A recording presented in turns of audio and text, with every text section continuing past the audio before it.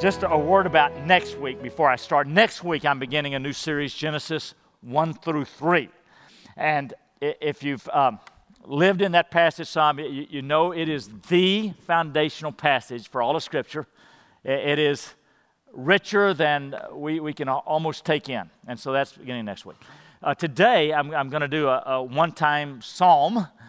This is Psalm 131. It's considered one of the songs of ascent. Now, a number of you have been with me to Israel. I hope a number of you are able to go in the future. But if you've been to Israel, you know that whatever direction around Jerusalem that you go up. And that's why they're called the songs of ascent, because these were worshipers journeying up to the temple to worship God. And they would sing these songs. That's what the word psalms means, songs. They would worship God with these songs of ascent. Now, between Psalm 120 and Psalm 134, we have 15 of these songs of ascent. This is my favorite, Psalm 131, and that's the one we're going to be looking at today. Would you please stand and let me read it? Psalm 131, the heading, which is part of the inspired text, says, A Song of Ascents of David. So we know it's this David song. And here it is. O Lord, my heart is not lifted up. My eyes are not raised too high. I do not occupy myself with things too great and too marvelous for me. But I have calmed and quieted my soul. Like a weaned child with its mother, like a weaned child is my soul within me. O Israel, hope in the Lord from this time forth and forevermore. This is God's holy word. Please be seated. Now, in this brief but powerful psalm, right at the outset, we see part of the greatness of David. What is that greatness I'm referring to? It is his profound and genuine humility.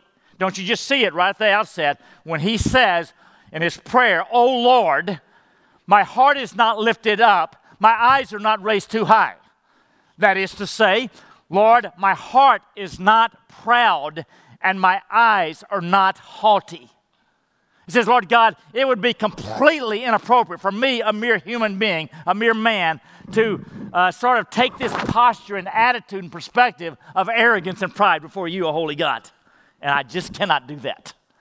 Think about this, that David, the man who wrote this psalm, inspired by God, but he wrote this psalm, flowed deep out of his heart. This is the way he lived.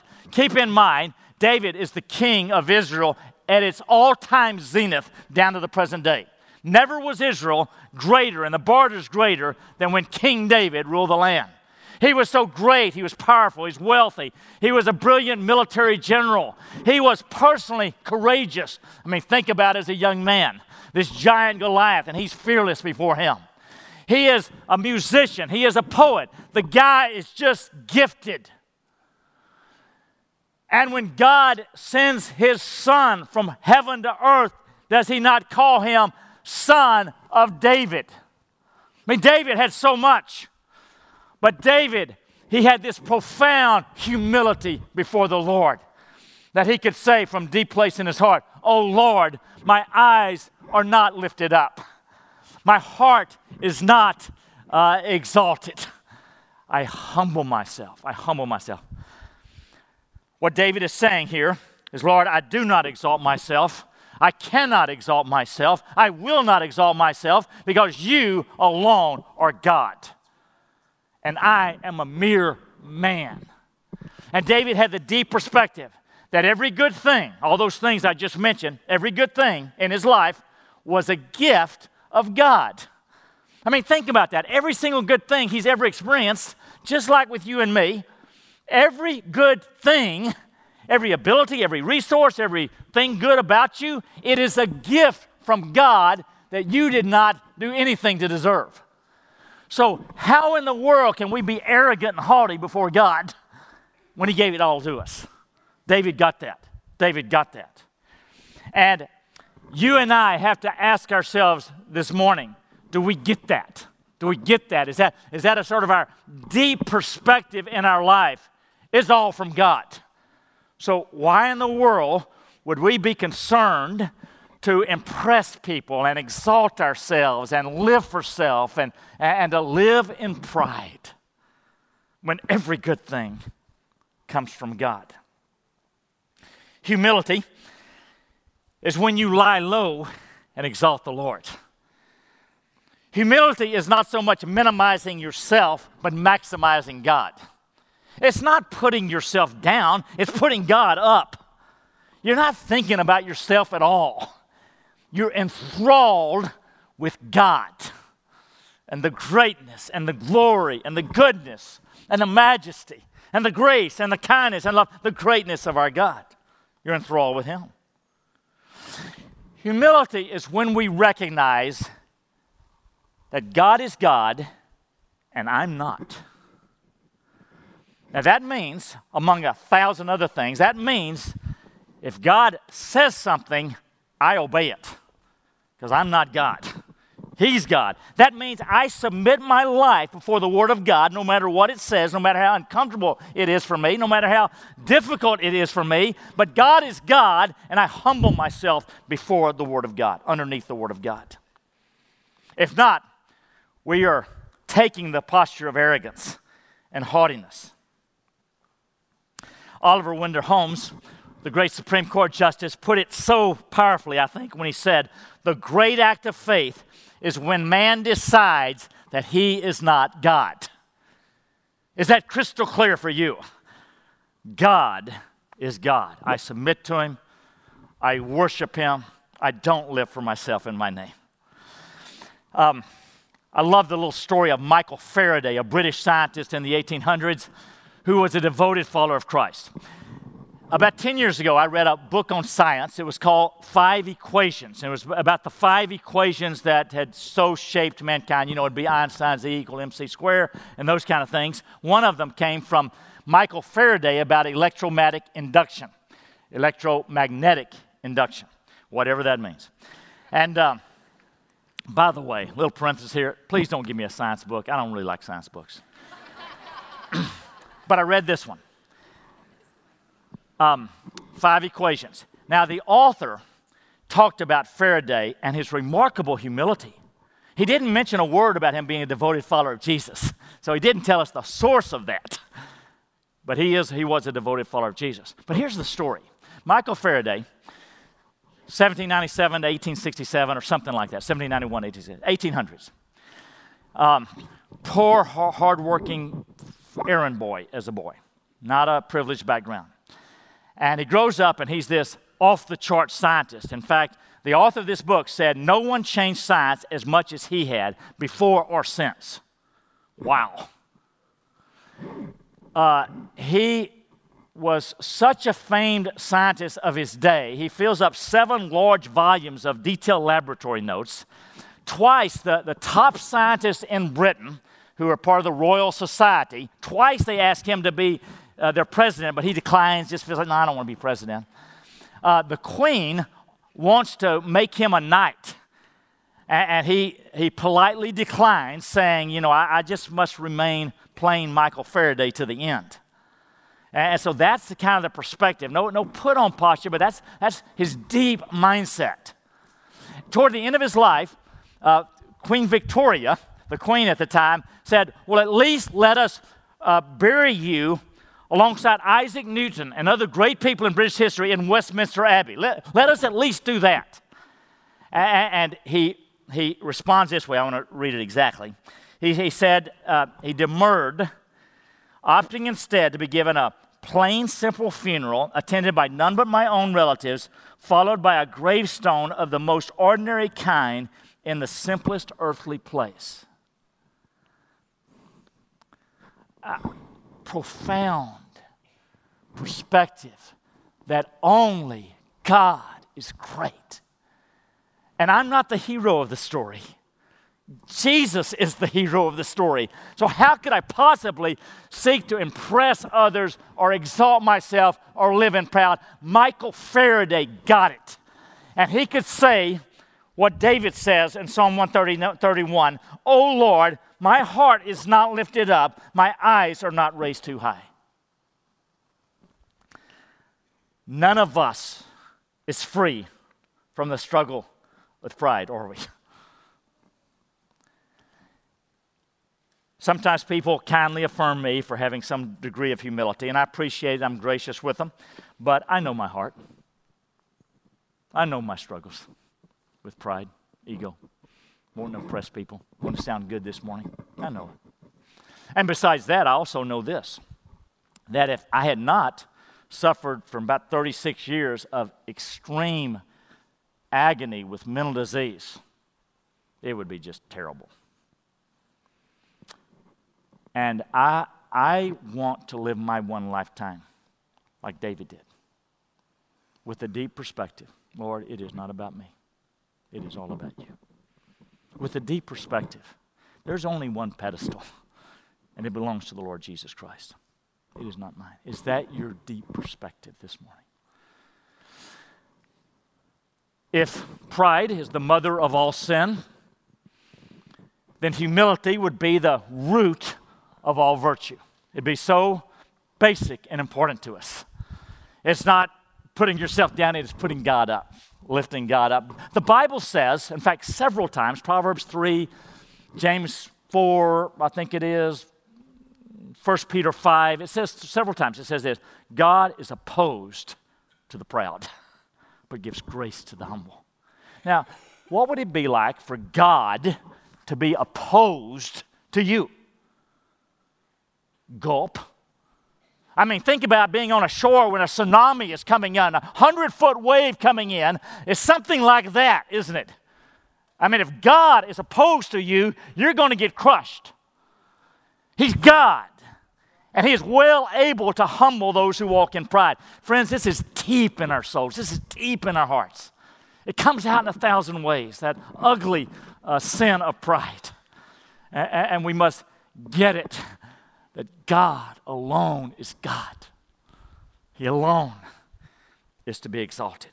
Now, pride has 1,000 faces. We see one of those faces in the next lines. In Psalm 131, when David goes on to say, I do not occupy myself with things too great and too marvelous for me. I do not think that I can figure out things that are beyond me. There are some things I can figure out that are okay for us humans, but there are some things that belong to God. So Deuteronomy 29:29, the secret things belong to the Lord our God, but the things revealed belong to us and to our children forever. Do you know that? That there are some things that we humans cannot understand and figure out. Part of humility is resting in that, accepting that, and submitting to God in that. Can I just give you a half dozen examples from Scripture of things that are beyond us, that are too great and too marvelous for us, and we just trust God? The Trinity. I mean, the Bible says there is only one God, period. And yet, the Father is God, the Son is God, and the Spirit is God. One God, three persons, co-eternal, co-equal, the same in substance, distinct in subsistence. I mean, figure that out. It's beyond us. It's beyond us. But we accept it. We trust the Word of God. We humble ourselves before the Word of God. Jesus Christ being fully God and fully man. I mean, this baby, a fertilized egg in Mary, a teenager's womb. God? Are you kidding me? That's beyond me. That's beyond you. We submit to what God's Word says and believe it and embrace it. The sovereignty of God and the free will and human responsibility. We cannot figure that out, can we? The attitude of pride says, I'm going to take this line of truth, but I'm going to turn away from this line of truth. No. We accept both because God says them both. We think they contradict. God treats them as friends. God is the sovereign God, and if you're in the kingdom of God, it is because of the sovereign grace and election of God. Yay, God. But the Bible says over and over and over, believe, trust God. You're responsible. You're accountable. You accept them both fully. I'll tell you the hardest theological problem. I got some real questions about some things like the Holocaust and tsunamis and earthquakes and cancer with little babies and all kind of things. But here's my biggest problem. The reality of hell. Forever. Hell. And this is what some people do, is they wiggle out of it. And that's in their pride. As hard as it is for me, the Bible teaches it clearly, no one more so than Jesus Christ, and I trust my God. He's God. He knows what he's doing. I submit to the Word of God. Now, this is what David is saying. He's saying, there are some things that are beyond me, but Lord, I trust you. I trust you. Now, all of those are theological matters, and you probably haven't been losing too much sleep about them, but let me raise the bar a little bit. What about when one of your kids gets cancer? What about when you have unremitting back pain? It's killing you. What about some of you who can relate to some of the mental disease pain that is almost unbearable? What about, you've unjustly and you've lost your job and you're scared to death about, how you're going to provide? I mean, this ramps it up. And biblical faith, biblical humility says there are some things too great and they're beyond me, and I'm not going to fully understand them. Now, every one of us knows about these things. And here's a big mistake that we make. We think that the main question here is why. God, why are you doing this? Why have you allowed this? That is not the question. Just respectfully, that is not the question. You can ask it, but that's not the question. Here's the question. Lord, what do I need to know about this? Lord, what are you doing about this? What do I need to learn from this? And this is the attitude of childlike humility and trust that David takes here. Lord, there are some things that are just beyond me. And you will never know fully the whys of your pain and your suffering until you get to heaven. Why did I have unending agony for a long time that I would not want on anybody? I don't know. I'll know one day when I get to heaven. It's faith now, sight then. And part of biblical humility and faith is just to rest in a sovereign God who took our pain and suffering on the cross. We're not talking about a arms folded Buddha who's withdrawn from the world. We're talking about God who came to this earth as a flesh and blood man and died on a bloody cross. That's the God we serve. That's the only God there is. And we will trust him. We will trust him. So whatever you're going through today, next week, next year, next decade, you can ask the question why, but just don't really expect a full answer. That's why you need faith. The question is what? Lord, what are you doing? What do I need to know? How do you want me to respond and learn? The book of Job. 10 kids did he lose. 10 kids did he lose. 10. Had all these questions. God comes to him at the end of the book. Does he tell him why? Not one word. Why? But he didn't need to know why, because God had showed up. God was there. If God's there, that's enough. You don't have to know why if God shows up. If God shows up, that's enough. And my Bible tells me that Jesus Christ has promised, I am with you always to the end of the age. Amen. I will always be right here with you as you go through the valley of the shadow. What's it say? Man, I'm out of practice here, aren't I? Yeah, that valley. Valley of the shadow of death. Okay. Okay, you with me though? God, his presence, that's what we need. And we trust our God. It's part of humility. It's part of humility. It's part of childlike, humble trust and faith. Isn't that Proverbs 3, 5, and 6? Trust in the Lord with all your heart. Lean not on your own understanding about the wise. Lean not on your own understanding. Trust in the Lord with all your heart. Lean not on your understanding. In all your ways acknowledge Him, and He will make your path straight. You acknowledge Him, you acknowledge that He's the Lord. He's God. He is so much greater than me. I'm not God. I trust my God. We acknowledge He's the Lord. All right.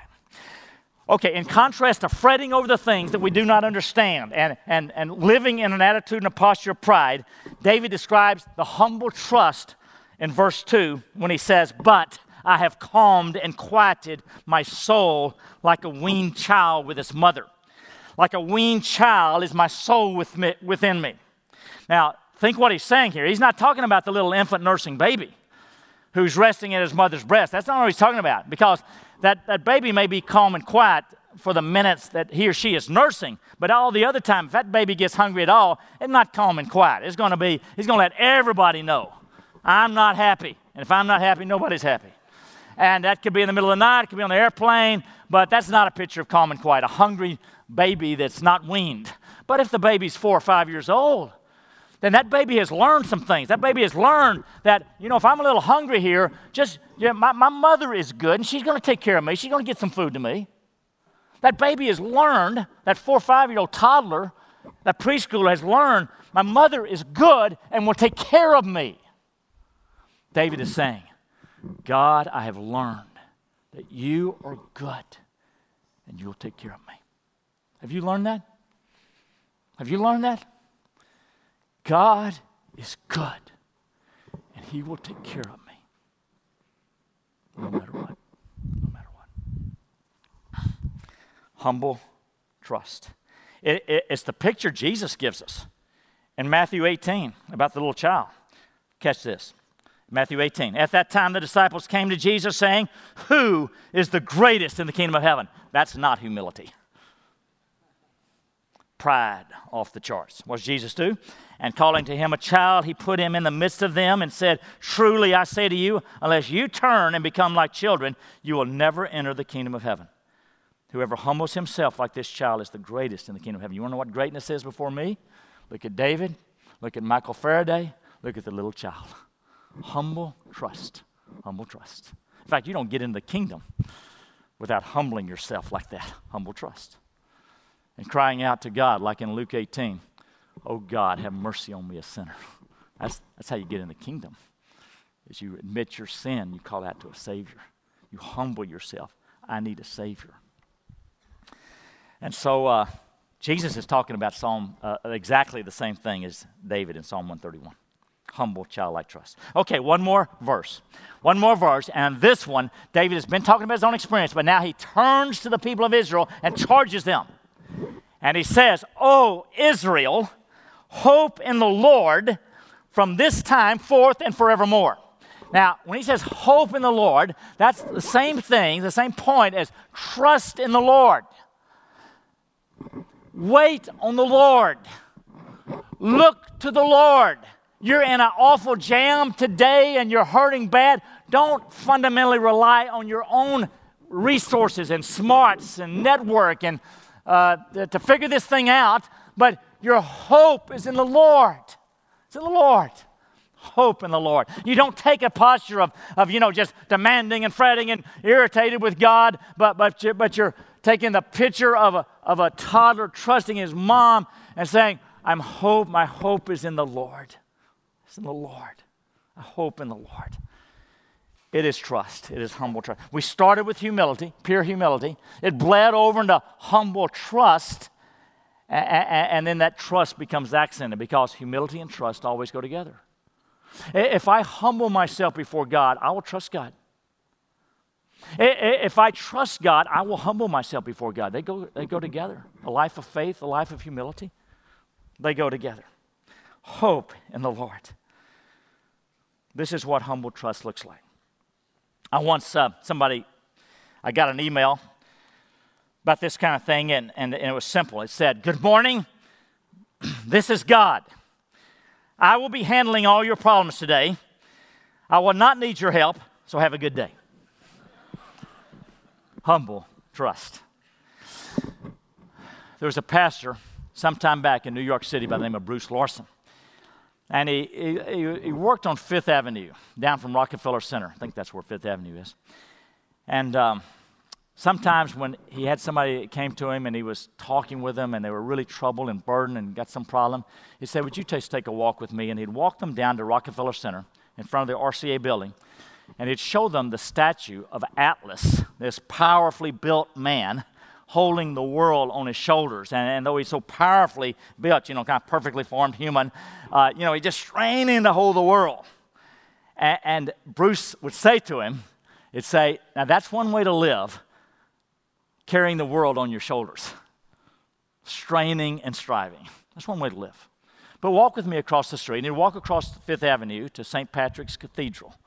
And he would take them way back in the back of St. Patrick's Cathedral, past the high altar, and there was a small statue of Jesus as a boy. I Googled it this morning, saw it. So Jesus is 8 or 9 years old, and in his left hand is the world. And he is holding it, no effort whatsoever. And Bruce Larson said, and that's another way to live. You can give your burdens to Jesus, and he will carry it for you. Dear church, whom I love, are you carrying the weight of the world on your shoulders?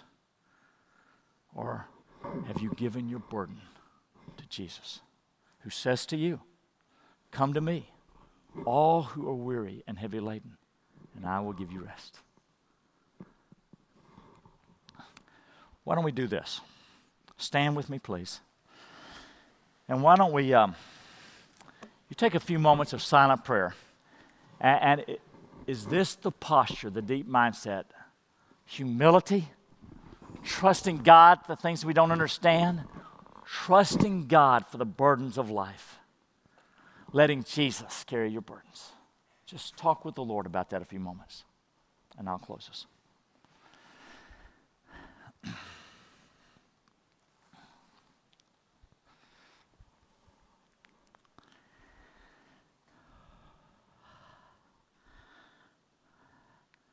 Lord, we got some big old burdens here today. All of us do, but some of us, Lord, we're in the middle of it. It's just killing us. Lord, we need your grace to trust you. Give us grace, Lord, to put all our hope in the Lord. Thank you, Lord, that you will be right here with us.